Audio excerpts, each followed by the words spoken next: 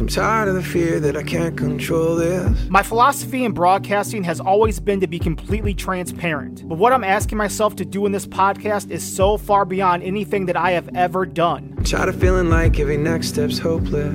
I'm forcing myself to be more self-aware than I have ever been. I'm forcing myself to get in touch with every feeling, with every emotion, and completely open myself up and talk about things that I have never told anyone before. I'm tired of being scared what I build might break apart.